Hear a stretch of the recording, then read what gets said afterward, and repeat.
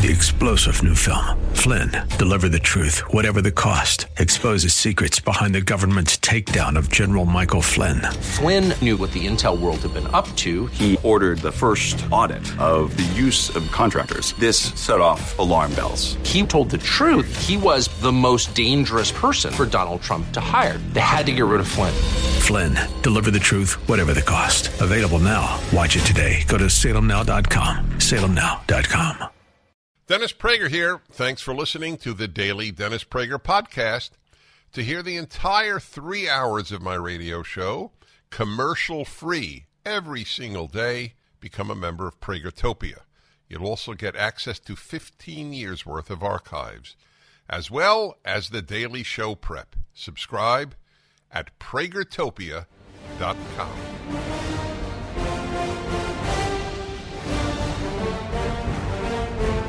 Hi, everybody. Dennis Prager in New York City spoke last night at Columbia University, and it was a wonderful dialogue. There were no, actually, turns out, no hecklers. I am not entirely certain. I have theories as to why I rarely elicit screamers and let alone violent disruptors. And I wonder if you folks have theories. It's not like I'm not outspoken, and it's not like I and PragerU are not well known. So I do wonder why. Maybe it's that the mode of my speech is on the calm side, even though I say very strong things. But anyway, it turned out exactly that way at Columbia University last night.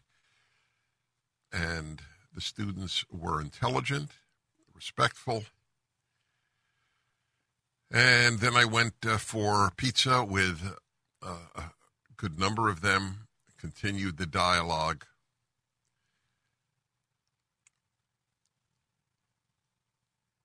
One of the most frequently asked questions I get from young people is, what do they do in order not to sabotage their professional lives? Should they speak out or should they hide their sentiments, their opinions, their values? And I'm torn because I feel for them. They know that if they speak out, it will almost definitely have, at least for a period of time, a detrimental impact on what law school or medical school they get into. Do you know that medical schools, I think it came out on this show actually, medical schools are now asking routinely, I don't know if it's every medical school, but the overwhelming majority, as far as I know, ask applicants to their medical school, what have you done for social justice? That's really remarkable. What have you done for social justice?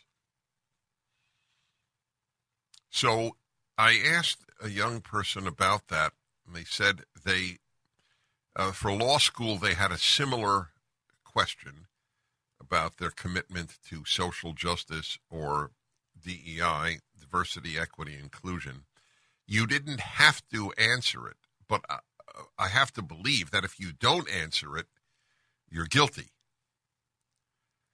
So the future generation of doctors is either a bunch of woke individuals or people who have learned that they have to go along to get along. The idea of an independent-minded physician will become extinct. So they asked me this question, especially when we had time together afterwards over pizza. What am I going to say to them? I mean, I told them my position. My position is that you ultimately you can't hide the rest of your life. So they might say, well, I'll hide just now just to get into medical school. And it's a very hard thing to answer. It happened on this program at least 10 years ago when a woman called me and asked me about her high school daughter. What should I tell her to do, Dennis? She knows that if she writes what she believes, she'll get a lower grade because the teacher is on the left, which is redundant in the vast majority of cases.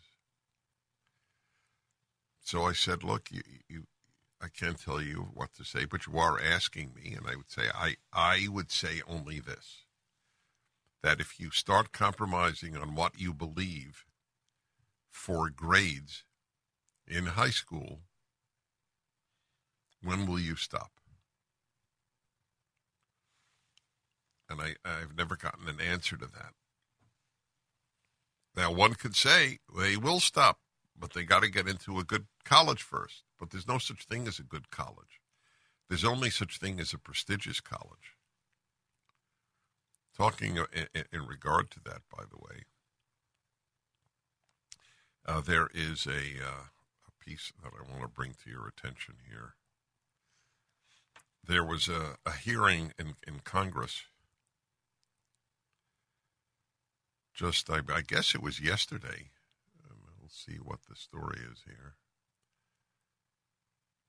And it is reported in College Fix. Here, this is what happened. Calling for genocide of Jews, not always, quote, bullying, elite college presidents say. Demanding the genocide of Jews, quote unquote, does not always violate school policies against, quote, bullying and harassment, according to the presidents of Harvard University, the University of Pennsylvania, and the Massachusetts Institute of Technology. New York Congresswoman Elise Stefanik asked each president at Tuesday's hearing, that's yesterday's hearing, on anti-Semitism on college campuses, whether calling for intifada and killing Jews violates their campus policies. All should resign immediately, Stefanik said, as a result of their answers.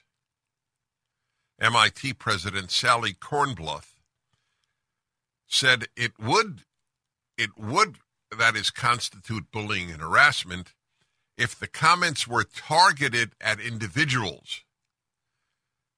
But by definition, calls for the genocide of a people is not against individuals. Kornbluth said that calls for intifada could be, quote, anti-Semitic, depending on the context, when calling for the elimination of the Jewish people. Well, what is from the river to the sea, Palestine will be free, if not calling for the elimination of Israel. And we know what the elimination of Israel means. I've always known it. But in case you were in doubt, October 7th let you know it meant murdering every man, woman, and baby that is a Jew, who is a Jew. At the same time, her university currently teaches faculty and staff that using a gender dysphoric person's actual name instead of their new chosen name is a violent act. So if I say that Leah Thomas is really William Thomas, that's where Leah comes from, L-I-A comes from the L-I-A in William, the narcissist who decided to declare himself a woman and defeat women in women's swimming competition. I have more competitions that are being won by men who say they're women, by the way. And it's okay with the entire left. It's not okay with liberals, but liberals vote left. So they are philosophically not leftist, but they are, in terms of behavior, indistinguishable. But that is a matter that I address almost every day. I won't get into that right now. But I want you to understand, if you were to say that Leah Thomas is William Thomas, that is considered violent. But if you chant from the river to the sea, Palestine will be free, that is not violent. That is not a call for violence. This is what the heads of Harvard, not Penn State, University of Pennsylvania, and MIT have stated.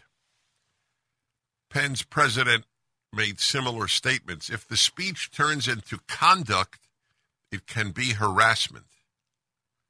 President Liz McGill said at the hearing. What does that mean? If calls for genocide turn into conduct, so, and then it's only harassment? So if let's say they start murdering Jews on campus, is that harassment? Then we'll start taking it seriously. There were Jewish students at Columbia at my speech,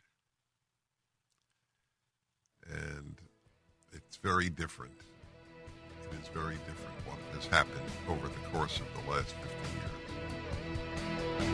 There's something to be said for being at the right place at the right time. Those words couldn't resonate more than when talking about buying gold. This is Dennis Prager for AmFed Coin and Bullion. It is my choice for precious metals. When you're buying a house, is your preference to buy when the mortgage rates are low or high? Would you prefer to buy gold when the price is low or high? Curiously, most customers wait to buy gold and then purchase when it's a panic buy with soaring prices. Nick Grovich, AmFed's owner, had a client recently tell him, I'd rather buy gold 10 months too early versus 10 months too late. Don't wait and panic. Timing is everything. Call Nick and his team at AmFed Coin and Bullion. Nick's been in the industry over 42 years, and he's proud of providing transparency and fair pricing to build long-term relationships. If you're interested in buying or selling, call AmFed Coin and Bullion for a free coin performance review. 800-221-7694, AmericanFederal.com, AmericanFederal.com.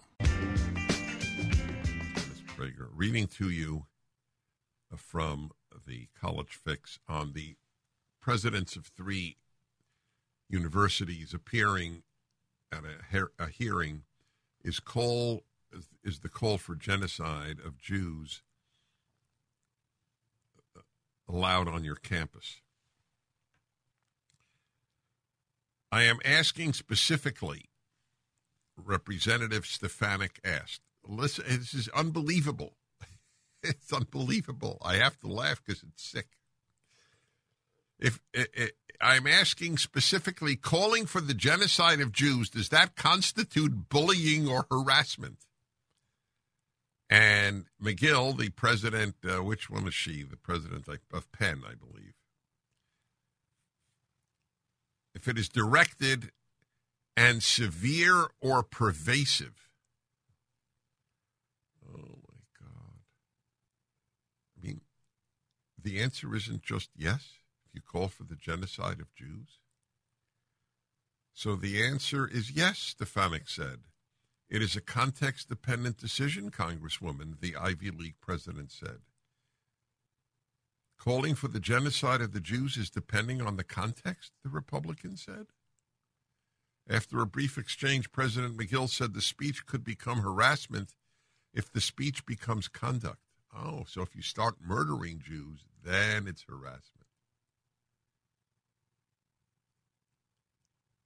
All of my life, I have warned my fellow Jews that they're aching to get their kid into an Ivy League school.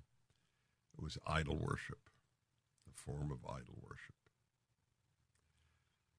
And I was right. I am not happy that I was right, but I was right. But it really doesn't matter now. I don't know the difference. What is the difference between the University of Michigan, which is not Ivy League, and Penn, which is? I can't think of much difference. Your child is brainwashed, or there's an attempt to brainwash your child to hate the West, to hate America, to hate truth, to hate debate. She then turned to Harvard President Claudine Gay, who gave a similar answer about context and the comments being targeted at an individual. It's targeted at Jewish students, Jewish individuals, Stefanik said. I will ask you one more time. Does calling for the genocide of the Jews violate Harvard's rules of bullying and harassment, yes or no? Gay said it could, depending on the context, if it includes bullying, harassment, or intimidation. If genocide includes bullying, harassment, or intimidation, my general sense is that genocide includes bullying. Yeah, I do. It's a tough call, but I'm up to the job. I'm up to the task. I suspect so are most of you. Asked to confirm that the language then does constitute bullying, President Gay said it, quote, depends on the context. All the question was, is calling for the genocide of Jews bullying and intimidating? And they can't get an answer from 3 Ivy League or 2 Ivy League and MIT presidents.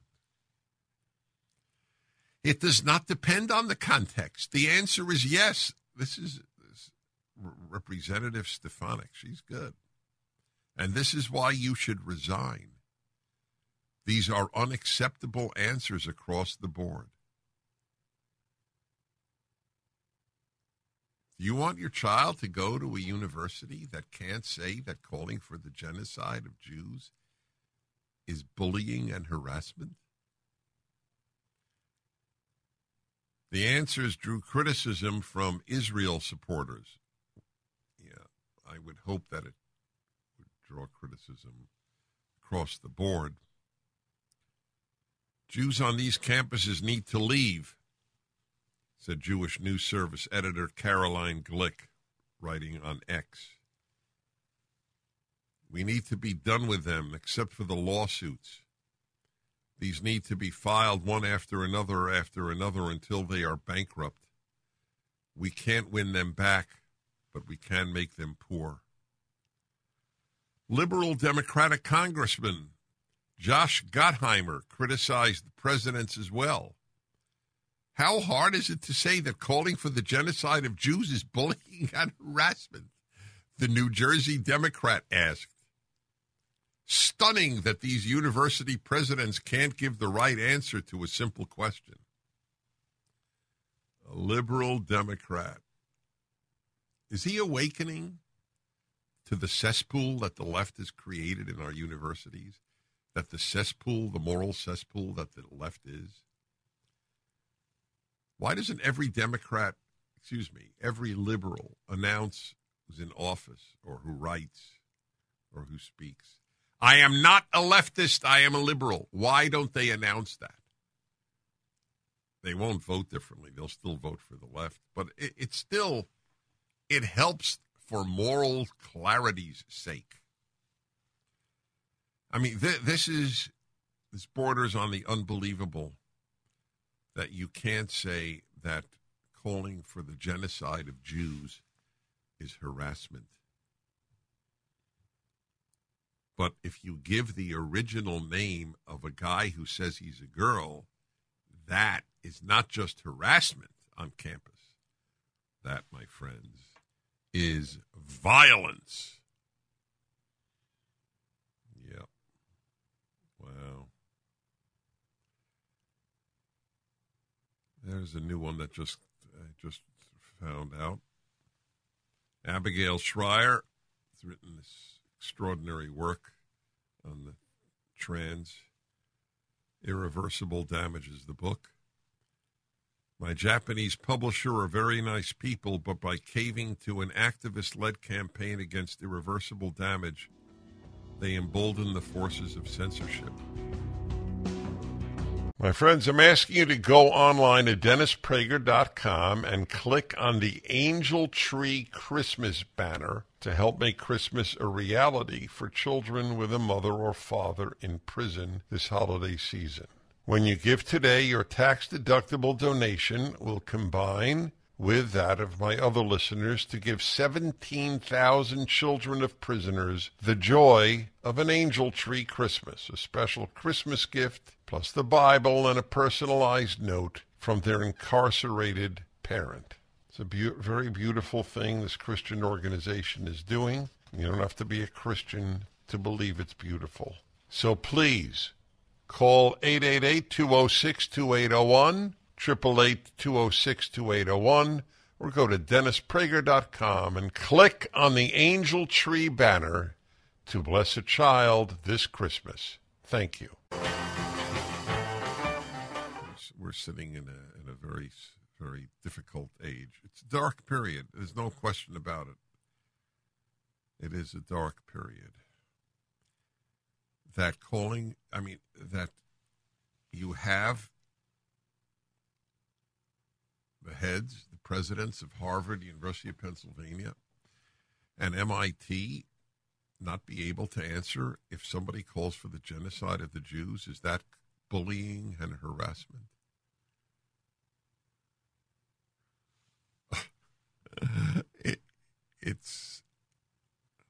Look, I knew this when I was at Columbia, where I spoke last night. When I was at Columbia in the 1970s, the graduate school, School of International Affairs. And I saw at Columbia when students who were against the war in Vietnam would take over the offices of professors, deans, and I think even the president, and nothing happened to them.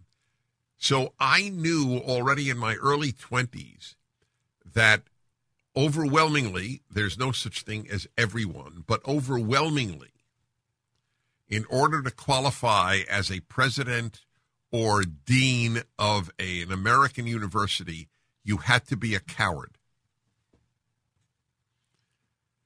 And it has only gotten worse. It would be very powerful if people with bright kids did not send their kids to elite universities, saved a fortune, sent their kids anywhere else.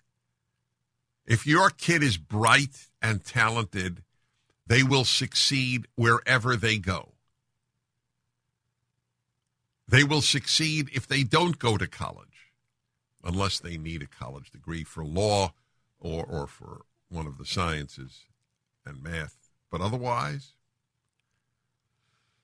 I've long advocated this.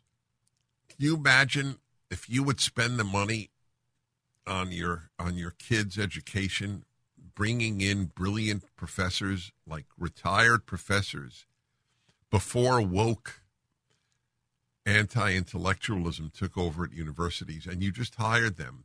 You know what? I'm going to have, we're going to get you a professor of history who's retired from University of California, UCLA or UC San Diego, UC Santa Barbara, whatever it might be.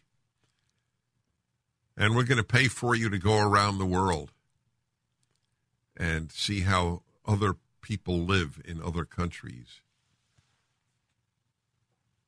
Yeah. Let them have the students who are okay with moral compromise go to these universities, and let the public then see the rot that has been caused there. Scary stuff. Truly.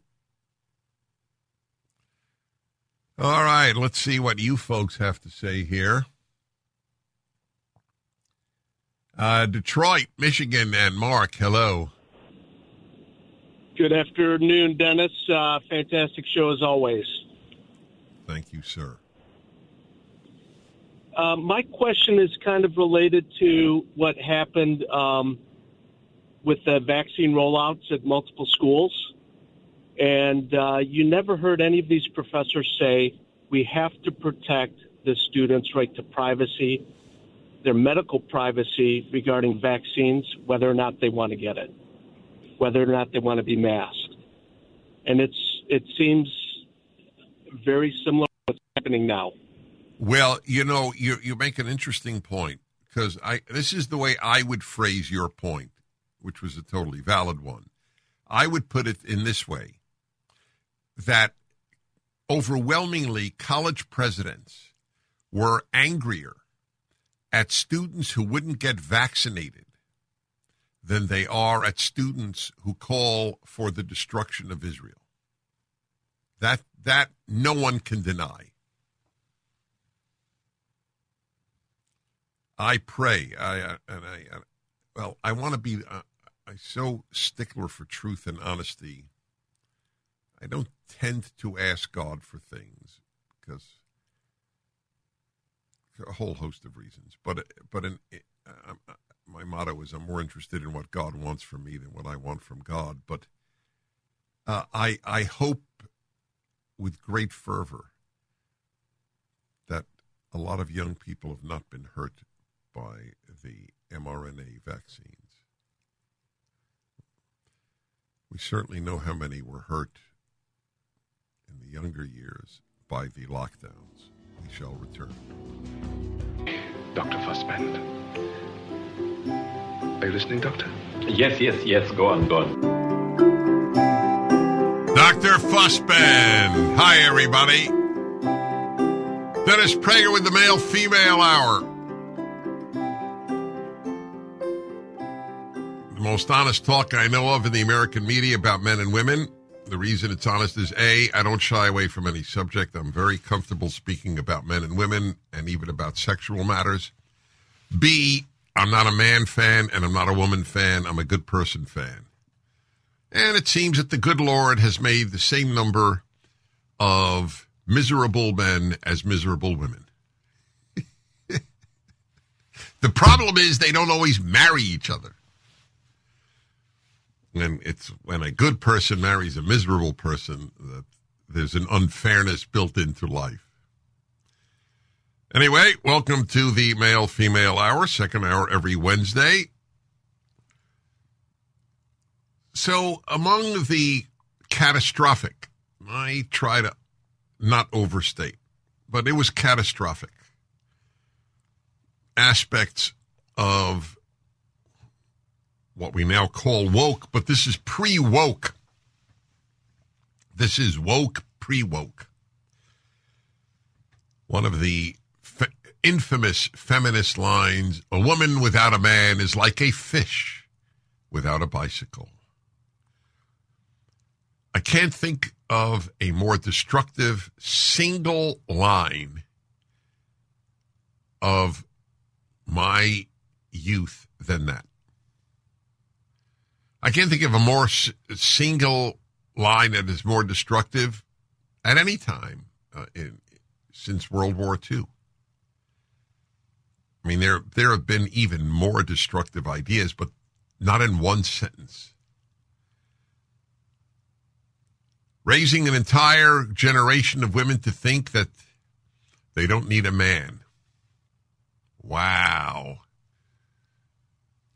Because all these single women are just walking around happy and grateful, cheerful, a joie de vivre, a sense of fullness of life permeates and just gives them a radiance. Most depressed generation of young women in American history, according to the data that we have, certainly since data have been compiled. I've read to you over and over again how married men and married women, once again, and married women are happier as a general rule. I'm well aware of divorce. I've been divorced. It's very painful. That is correct. However, I always compare divorce to car crashes. And the fact that most people are in car crashes does not argue against driving cars. The car is one of the blessings of life. Won't get into the anti-car crowd, which is the anti-joy of life crowd. It's not the subject of this hour. So, A generation of women were raised to believe that.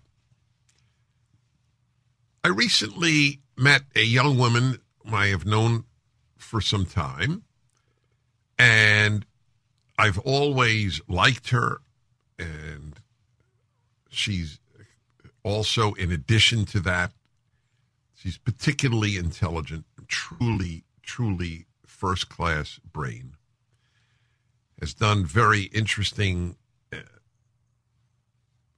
academic work. She has an advanced degree from an Ivy League university, learned a number of languages. She tended left of center, including, though she would have always acknowledged she wanted to get married, meeting a man was not uppermost on her mind. She really wanted to be successful professionally. So I recently met her with her fiancé, a man that, by definition, she plans to marry. I had never met the fiancé. I had heard about him. A wonderful man, from all of my interaction and everything that I had heard about him. The point I wish to make, though, is this. I have never seen her as happy, as not just happy, I'm going to put it in a way that will offend the easily offended, as radiant a female, as feminine as seeing her with him. She is just as bright as ever, obviously. But she is not just a woman with a brain. She is now a woman. A young woman who happens to also have a fine brain. Not a brain in a woman's body, but a woman who has a brain. With the emphasis on woman, she was womanly. She was even sexy in her way. It was a delight to see her this way. And by the way, I believe that she would agree with everything I said. She would not have agreed with this 3 years ago, let's say. But she would agree with it today. Now, you don't have to make the case that men need women, because I don't know any man, I'm sure they exist, but very few men believe that they don't need a woman. That nobody said a man without a woman is like a fish without a bicycle. They said it about women. One of the gargantuan lies of feminism and the left that has ruined 2 going on 3 generations. Massive numbers of people have been made unhappy by these doctrines. So,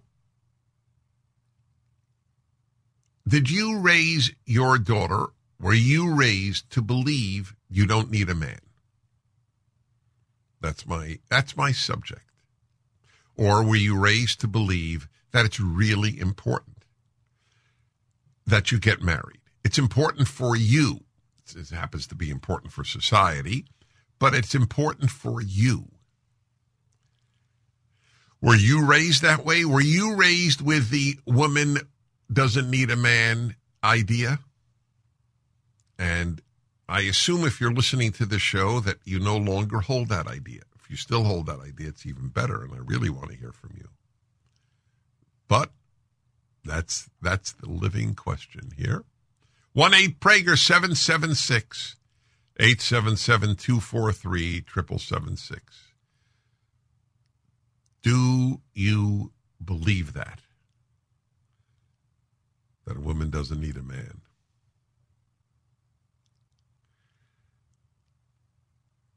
The sexes need each other. Now, obviously, I'm not talking about the gay human, the homosexual human. For a person who does not, has no attraction to the opposite sex, it's a different story, obviously. And by the way, on occasion, on more than a few occasions, to a certain extent, that person that they do find of the same sex does offer them the fulfillment or something analogous to the fulfillment that a heterosexual person would have with a member of the opposite sex. And I still believe in heterosexual marriage, but I also believe in telling the truth. Back in a moment. MyPillow is excited to bring you their biggest bedding sale ever, just in time for Christmas. Get the Giza Dream bed sheets for as low as $29.98. A set of pillowcases only $9.98. Rejuvenate your bed with a MyPillow mattress topper for as low as $99.99. They also have blankets in a variety of sizes, colors, and styles. They even have blankets for your pets. Get duvets, quilts, down comforters, body pillows, bolster pillows, and so much more. All with the biggest discounts ever. They are also extending their money-back guarantee for Christmas until March 1st, 2024, making them the perfect gifts for your friends, your family, and everyone you know. So go to MyPillow.com and use the promo code Prager or call 800-761-6302, and you'll get huge discounts on all MyPillow bedding products, including the Giza Dream bed sheets, for as low as $29.98, and get all your shopping done now while quantities last. MyPillow.com, promo code Prager. Male-female hour. Hello, everybody. Every Wednesday, second hour. And I was talking to you about this young woman, particularly bright, a very sterling academic record and intellectual achievements. And I met her with her fiancé after all those years of academic achievement. I've never seen her as happy, as feminine, as adorable as I did when I saw her with this man. So my question is, were you raised with the notion that a woman doesn't need a man? Was your daughter raised that way? And I'll tell you this, like very few people are raised outside of very traditional communities, generally religious Jewish or religious Christian, with the notion that a woman needs a man. It almost sounds, this is how effective the left has been, it almost sounds anti-woman to say a woman needs a man. It's not anti-man to say a man needs a woman. That's how effective the indoctrination has been. So how, if you're a woman, were you raised, and how did you raise your girls if you have daughters?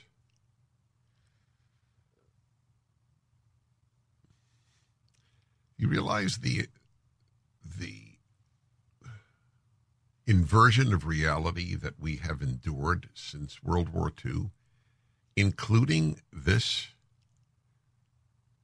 truly sick notion that a woman doesn't need a man?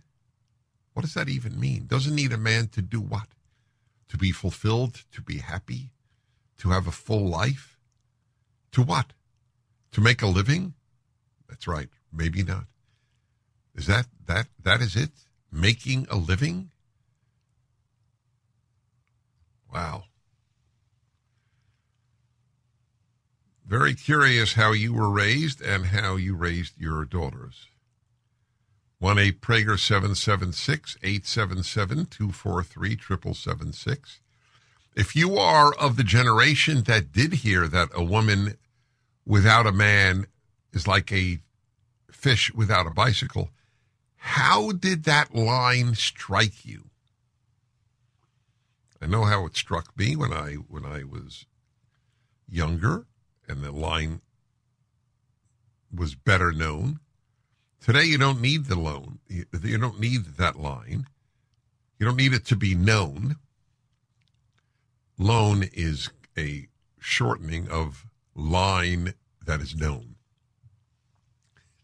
Just in case you're curious. Yes, it's a new term. LOWN. That's how it's spelled. A line that is known as a loan. All right, let's see what you folks have to say here.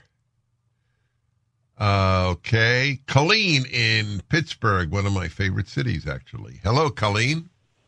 Hi, Dennis. Great to talk with you again. So I was raised definitely growing up in the 70s and early 80s of career comes first. You're going to go to college.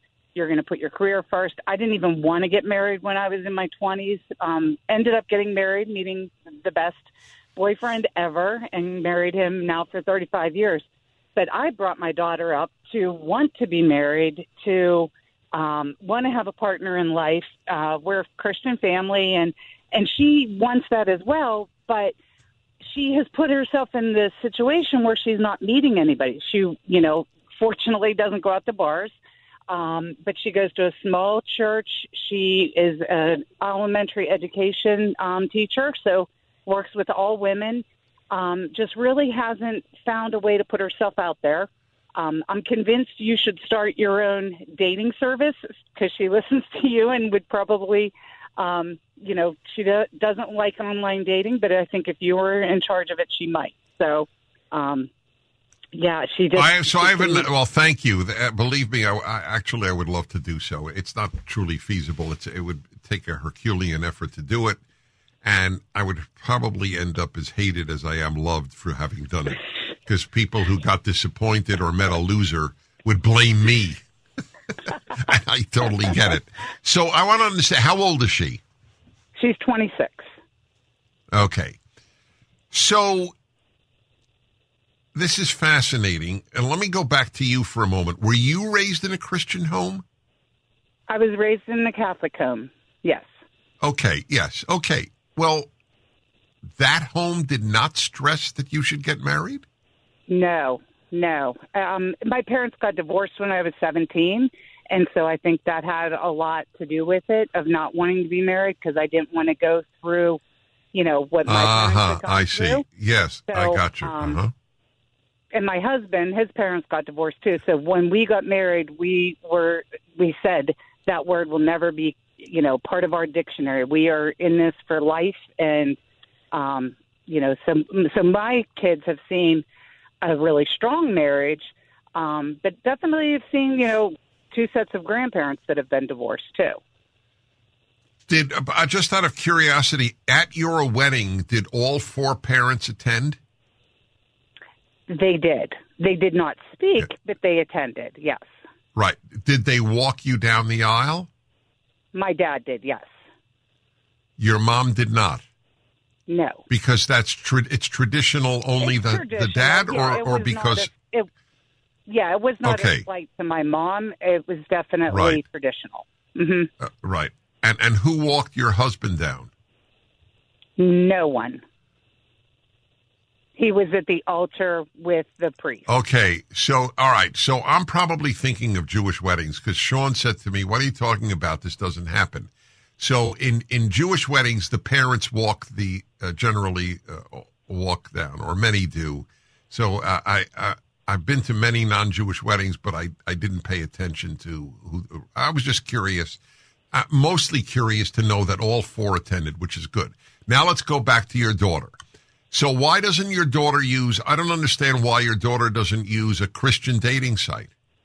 I have asked her that multiple times, and she just thinks that there's potentially danger to it. And I said, no, you can meet in public places, and my husband. I think there's less potential danger on that, because They don't know where you live. They don't even know your phone number. They know only maybe your email or your or whatever address you want to give them for communicating. I need to talk to your daughter, okay, next time, since you said she respects me. Okay, that's a deal. I mean it. I'm very interested in doing that. Yeah. This notion that so many young women feel that there's no rush, that's driving me nuts.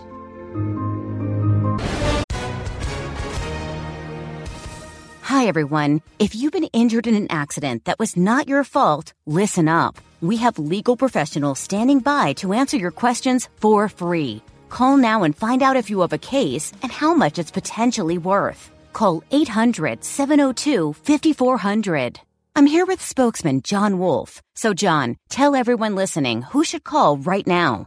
Well, Maria, first off, thank you for having me here. It's always nice to answer the listeners' questions.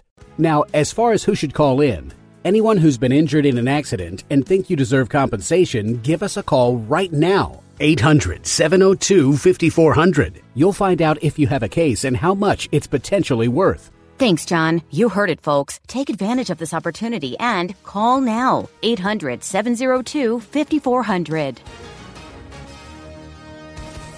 Advertisement sponsored by Legal Help Center. May not be available in all states. Hello, everybody. Dennis Prager in New York City. Last night, Columbia University. Tonight, Socrates in the City. My dear friend, Eric Metaxas, one of the courageous men of the current period in which we live. Well, that's redundant. The current period.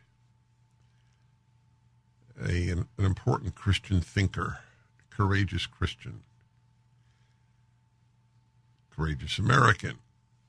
And so we're going to have a long dialogue about religion and life and the world.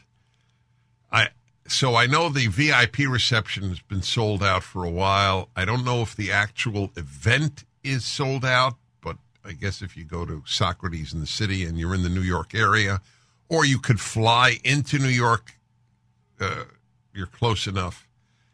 And I know that sounds funny, but I'm not being funny. An uplifting event is worth the effort. There aren't that many. So that's this evening. Last night I spoke at Columbia, and hopefully, I don't know if it was recorded. I mean, I recorded it audio. I always record my speeches because that's my insurance against being misquoted or taken out of context, which is very common. So I spoke about the collapse of the universities and how it's related to how popular anti-Israel sentiment is on campuses, and what a sick world it is that is anti-Israel. It's just sick. It's a morally sick world. We live in a morally sick world. Wouldn't it be interesting to find out what percentage of people who are okay with men who say they're women competing in women's sports are anti-Israel? And what percentage of people who don't think it's okay are anti-Israel or is anti-Israel? What is their favorite word? Intersectionality. Well, there is intersectionality as it happens. Generally speaking, if you believe men can become women, you believe Israel is the villain and the Palestinians are the victims. When your brain, your conscience is defective, it tends to be defective in most arenas, or nearly all. So they go together. And what's more a given on a campus than men can become women, and you are to assume they are a woman so that they can even compete in women's sports and shower with women with their intact male genitalia? And you can't say a word about it or you're a hater. So, yes, there is intersectionality. I should write an article on that. There really is, yes, Virginia, there really is intersectionality. So I spoke about the Palestinian-Israel, Arab-Israel conflict and made points about it that are so elementary, you would think that there's something unbelievable. As there was when I debated at Oxford, it's gone viral. Many, many millions of people have seen my talk at Oxford about 7 years ago. And a lot of people think that I just gave it in the last couple of months since October 7th, because there's nothing that's different. Everything I said then is as accurate and as relevant today. And I pointed out how sick it was that Oxford would even have a debate. Who is the greater threat to Middle East peace, Hamas or Israel? And as I pointed out, it'd be the first time in modern history that the free country, the democracy, is the villain and the police state is the innocent party. But when it comes to Jews, everything is inverted, and it has been for thousands of years among the haters of Jews. We have a lot of morons on the liberal side. I just read that there was a resolution. Where is this? I need to bring that resolution to everybody's attention. See if I can find that.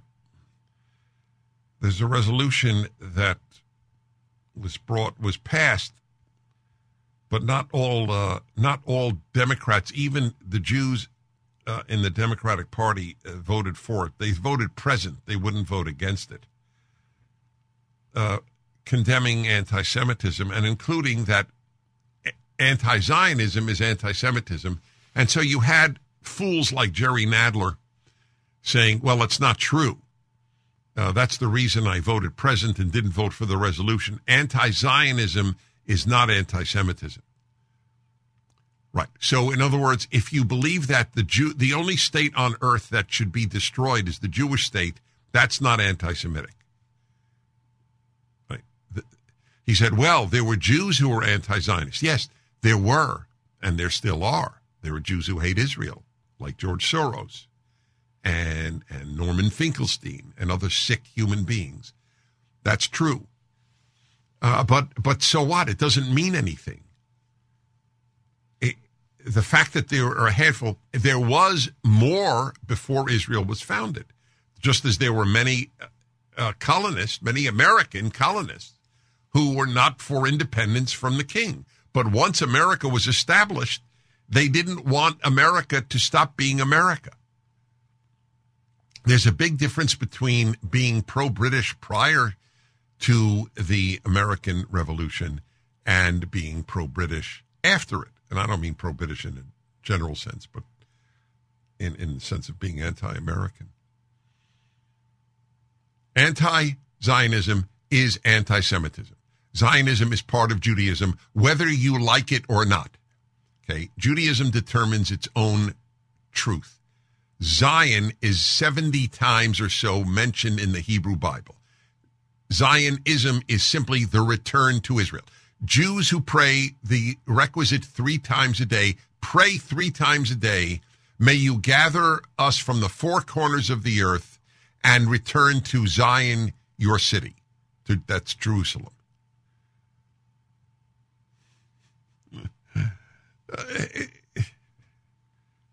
There's such staggering ignorance that parades as knowledge, like Jerry Nadler.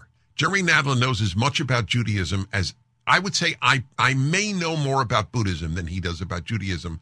The fact that he is a Jew is irrelevant. Most Jews are ignorant of Judaism. It's not an attack. It's just a statement.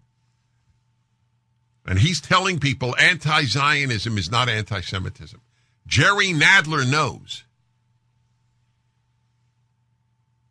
Oh, God, the arrogance of the ignorant. He's an example of it.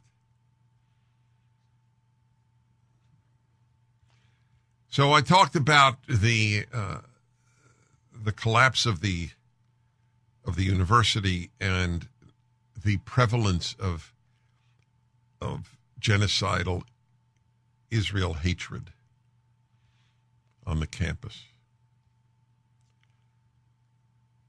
God, to be on an American campus today. We have now we have some of the video and audio of this magnificent Congresswoman. She's the fourth ranking Republican in Congress. And Stefanik of New York State. And I was reading about her. She's an interesting person. As I said earlier, I want to get Elise Stefanik.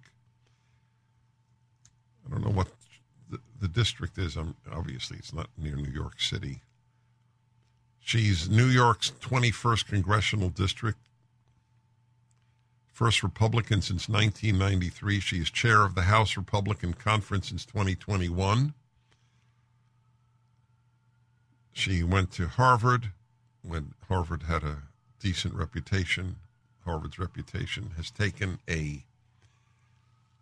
nothing is permanent, but I would say a long-term hit for many reasons, and deservedly so. I actually feel bad for kids who worked their tails off to get into Harvard, and now, by and large, it doesn't move anybody. Oh, you just graduated from Harvard? Whoopee-doo. Basically, so are you a fool or are you not a fool? That's the question we now ask of Ivy League graduates. So listen to this new heroine of mine. Heroine as in female hero, not as in the drug. Elise Stefanik, Republican, New York State, with 3 university presidents, MIT, Harvard, and University of Pennsylvania. Take it away. Dr. Gay, a Harvard student calling for the mass murder of African Americans is not protected free speech at Harvard, correct?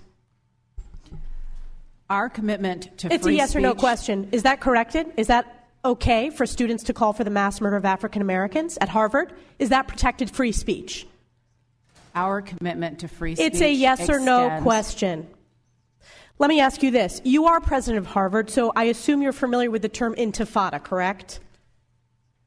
I've heard that term, yes.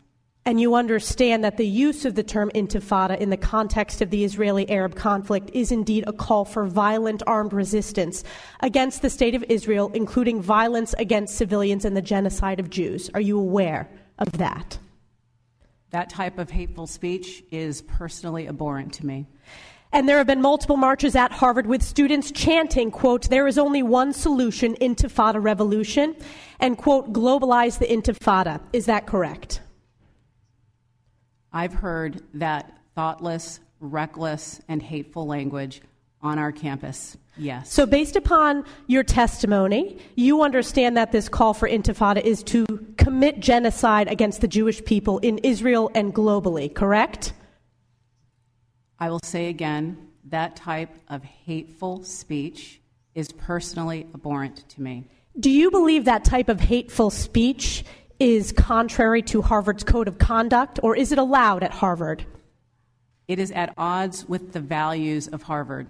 Can you not say here that it is against the code of conduct at Harvard? We embrace a commitment to free expression, even of views that are objectionable, offensive, hateful. It's when that speech crosses into conduct that violates our policies against bullying, harassment, Does that speech not cross that barrier? Does that speech not call for the genocide of Jews and the elimination of Israel? When you testify that you understand that is the definition of intifada. Is that speech according to the code of conduct or not? We embrace a commitment to free expression and give a wide berth to free expression, even of views that are objectionable. You and I both know that's offensive. not the case. You are aware that Harvard ranked dead last when it came to free speech. Are you not aware of that report? As I observed earlier, I reject that characterization. It's the of data our shows campus. it's true. And isn't it true that Harvard previously rescinded multiple offers of admissions for applicants and accepted freshmen for sharing offensive memes, racist statements, sometimes as young as 16 years old? Did Harvard not rescind those offers of admission? That long predates my time as president. But you so understand that Harvard made that decision to rescind those offers of admission.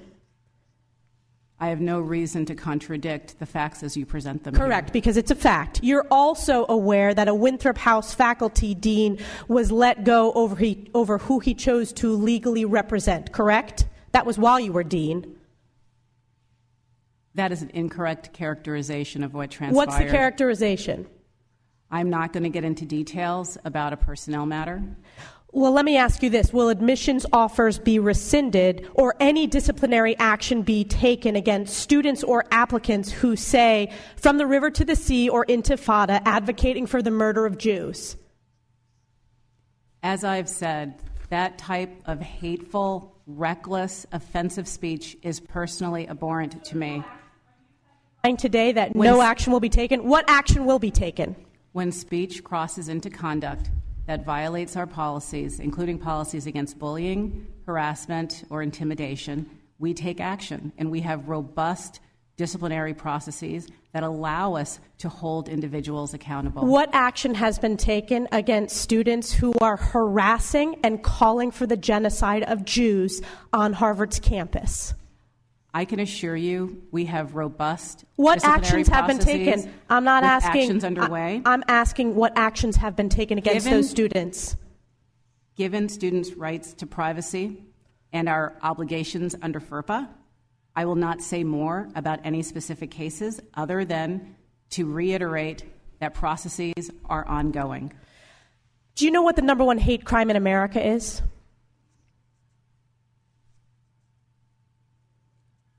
I know that over the last couple of months, there has been an alarming rise of anti-Semitism, which I understand is the critical topic that we are here to discuss. That's correct. It is anti-Jewish hate crimes. And Harvard ranks the lowest when it comes to protecting Jewish students. This is why I've called for your resignation. And your testimony today, not being able to answer with moral clarity, speaks volumes. I yield back.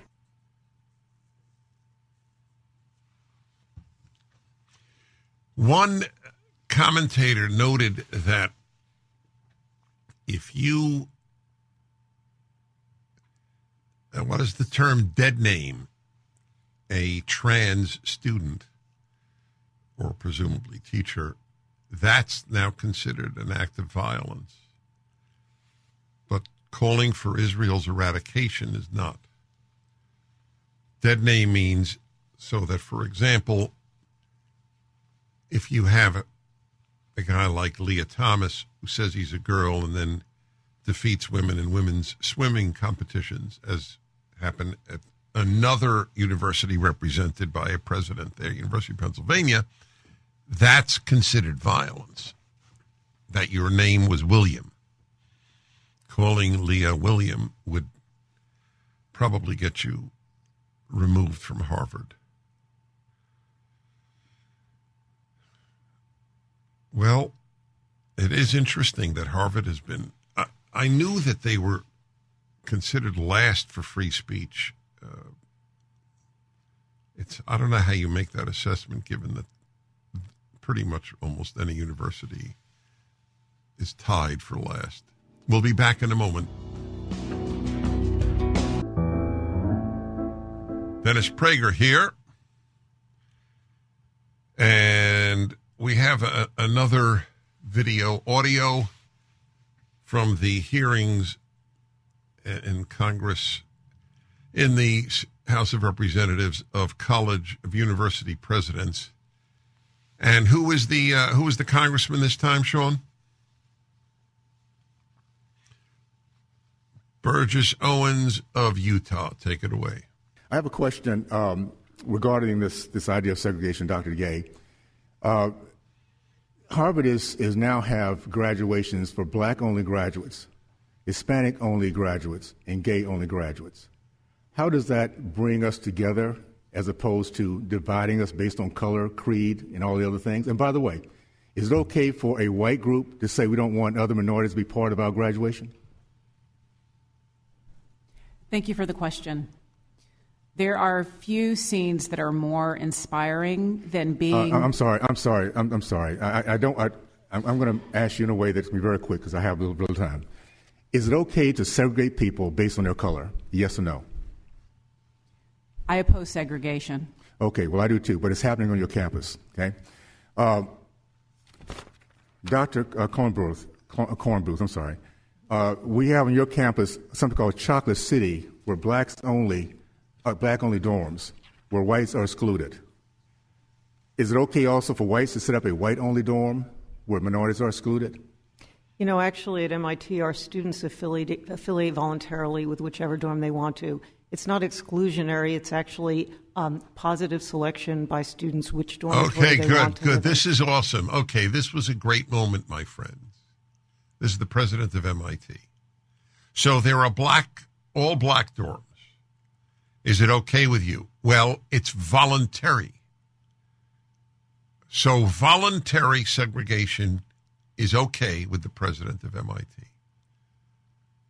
See, I'm glad she had a chance. I don't blame the Congress people because they have so little time, as he explained. But it is fascinating to hear their response.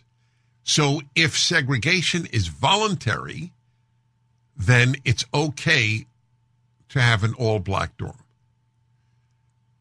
Of course, it would not be okay to have an all-white dorm. By the way, I'm totally opposed to all-black or all-white dorms. It runs against the entire principle.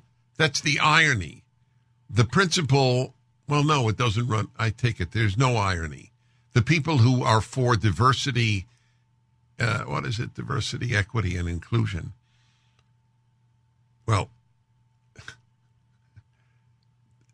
here's the irony. Diversity and inclusion are somewhat mutually contradictory.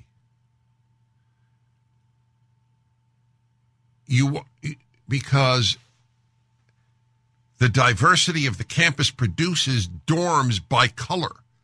So that's not inclusive. In other words, DEI means nothing. It just means let us tear down everything that has formed the fundamental values of our society in the United States.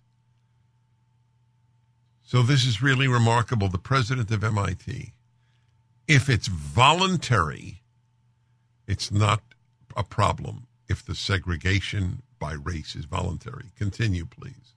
Positive selection by students which dormitory they want to live in. Okay, so it's okay for blacks to not make whites feel included. Is it okay for whites not to let blacks feel included on your campus? We're talking about segregation, and it's obviously happening on your campuses. You know, I think it's really important to say that there's a distinction between sending an exclusionary message and looking to other students for common experiences and support. Okay. Let me just. I'm sorry, I'm running out of time. You see, it's really a shame. Hold on. I would like to know what is the difference? What is the difference between being exclusionary and want to include only people who look like you? Continue, please.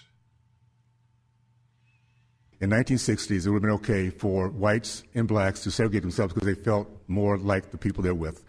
I disagree very, very much. But let me just say this.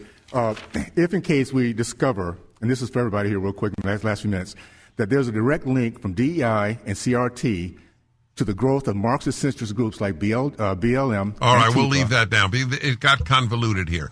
Okay, so we'll just stop at what we just heard. I'm telling you, just for bringing college presidents, university presidents to a hearing, it's worth having Republicans control one of the houses. We'll be back in a moment. Oh, I don't think you realize One of the great products, you know it, Relief Factor. Still amazed that every one of you has joint or muscle pain has not tried it. It's an anti-inflammatory without ibuprofen, with no drugs, safe, use as much as you want. I use it regularly. So does my wife, basically almost everybody in my life. A lot of people have these pains, doesn't matter what age you are, intermittent or chronic. Try it for 3 weeks for $19.95 plus shipping. As I constantly tell you, $19.95 is about the price of lunch these days, even at fast food places, as it happens. So if you have to go without lunch for a day or two, it's worth trying because the pain is much worse than not having lunch. Anyway, I do that regularly. So give it a try. ReliefFactor.com, 800-500-8384, the 3-week quick start. Dennis Prager here. And bringing to you what happened in the House. We're living in a crazy time. I'll give you some more examples. More defeats for women in women's sports, and every feminist organization I am aware of is okay with men competing against women in women's sports, so long as the man says he's a woman. I have said from the beginning of my broadcast career, feminism had no interest in women. It is over. I don't mean every feminist. I mean the feminist movement, feminist institutions, the movement. Just like the LGBTQ movement is secondarily preoccupied with gays and lesbians and bisexuals and so on, it is primarily to undo the values of Western civilization vis-a-vis the sexual identity, vis-a-vis nuclear family. All left-wing organizations are there to undermine Western civilization's core values. That's their purpose. Feminist organizations use women. The human rights organizations, as they're called, for LGBTQ, they use LGBTQ people, and the communists use workers, but that's their intent. Transgender cyclists once again take gold and silver at major female competition. This is from the New York Post. 2 transgender cyclists have once again snagged first and second place at a major women's competition, with some calling their victories outrageous and an assault on the rights of biological female riders. Tessa Johnson, 25, took first place in the women's single speed category at the Illinois State Cyclocross Championships on Sunday, and Evelyn Williamson, 30, placed second. The two, who previously sparked outrage when they took the same positions in the Chicago Cyclocross Cup in October, were pictured on the podium with Kristen Chalmers, the sole biological female to medal. I mean, there is an obvious answer. No woman should compete if a man is in a competition. If they all stopped competing, it would end this farce overnight. But they don't, because people are not fighters, even for themselves. They rather lose to men than fight.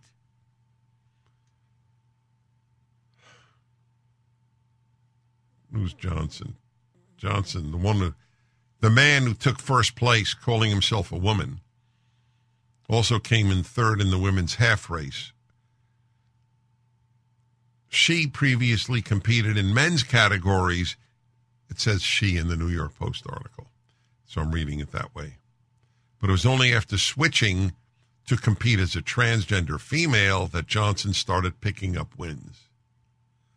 This picture is a farce. 2 men and a woman. And the woman is smiling. Why is she smiling? She'd have been in first place were it not for these 2 narcissists. Why is she smiling? It's a legit question. Kristen Chalmers. We can't pay to have guests because it doesn't work that way in radio, but I would pay to have her if I could. I just asked, why are you smiling? You were robbed of first and second place. So that's the latest. It's regular now. It's regularly happening that I read about this.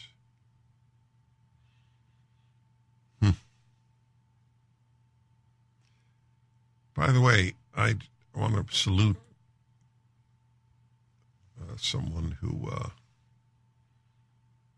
where is he? Oh, yes, here it is. We have a terrific guy at PragerU, Javier de Rousseau, or Xavier, as he's known. And unbeknownst to me, he put out a tweet. It's really not my business, but I just find it crazy how extremists from Gaza started a war and are now crying on a global stage that they're losing the war that they started. How about you surrender, return the hostages that you kidnapped, and free the Palestinians from Hamas? That is how you bring an end to the suffering and war that you started. Like, that's about as concise. Xavier, well done. Proud of you. That pretty much does explain it.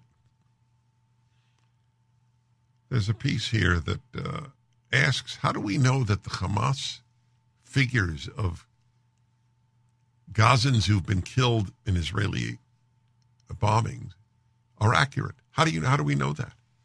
Why do we trust that that's the case?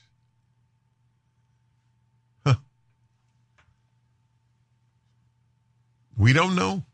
But they're cited by everybody as if Hamas is as reliable, a police state of terrorists, is as reliable in its reporting as the democratic Western state of Israel.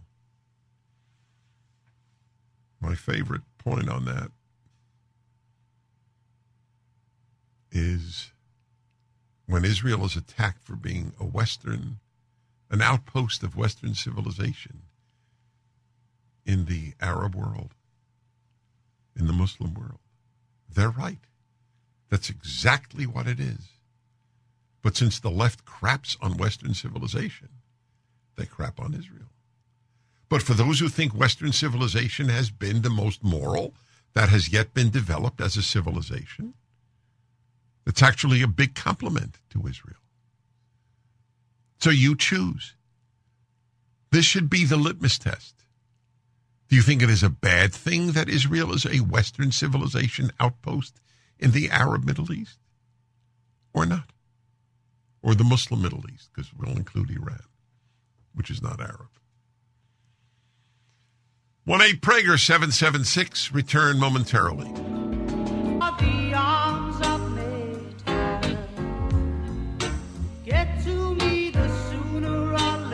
All right, everybody, Dennis Prager in New York City.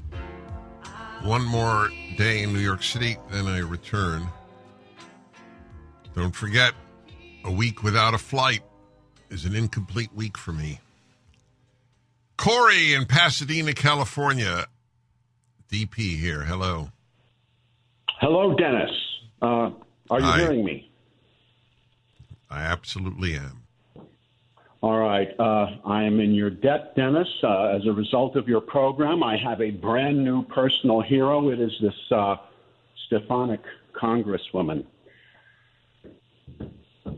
I thought you might find it interesting, a conversation I had with my wife.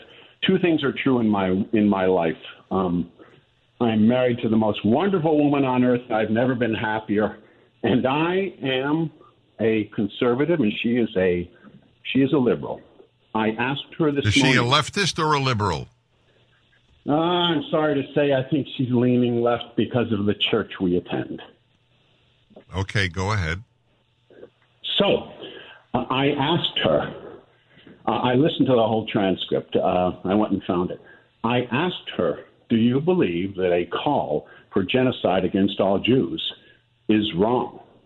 And she said, yes, and then she follows it with an attack on Israel, a verbal attack on Israel. And I said, my God, I turned into the Stefanik woman for a couple minutes. I said, do you realize you just sort of changed the subject? I asked you a yes or no. Do you believe that a call for genocide against Jews is wrong? Yes. And if Israel is, I'm like, okay. And then I tried something else. I said, do you believe that a call for genocide by any group against any group is wrong? And she said, yes. And if Israel is, and then she continues, and at that point, I gave up. I thought, okay, I don't want to put any more strain on the marriage than I have to.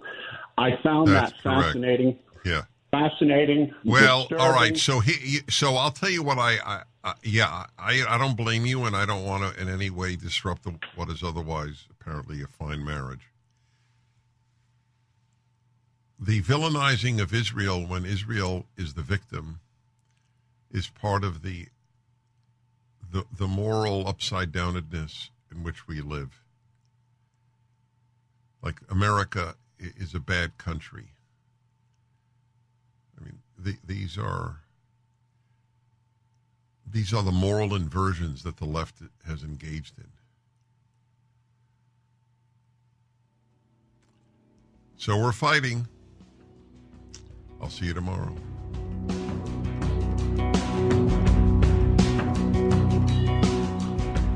Dennis Prager here. Thanks for listening to the Daily Dennis Prager Podcast.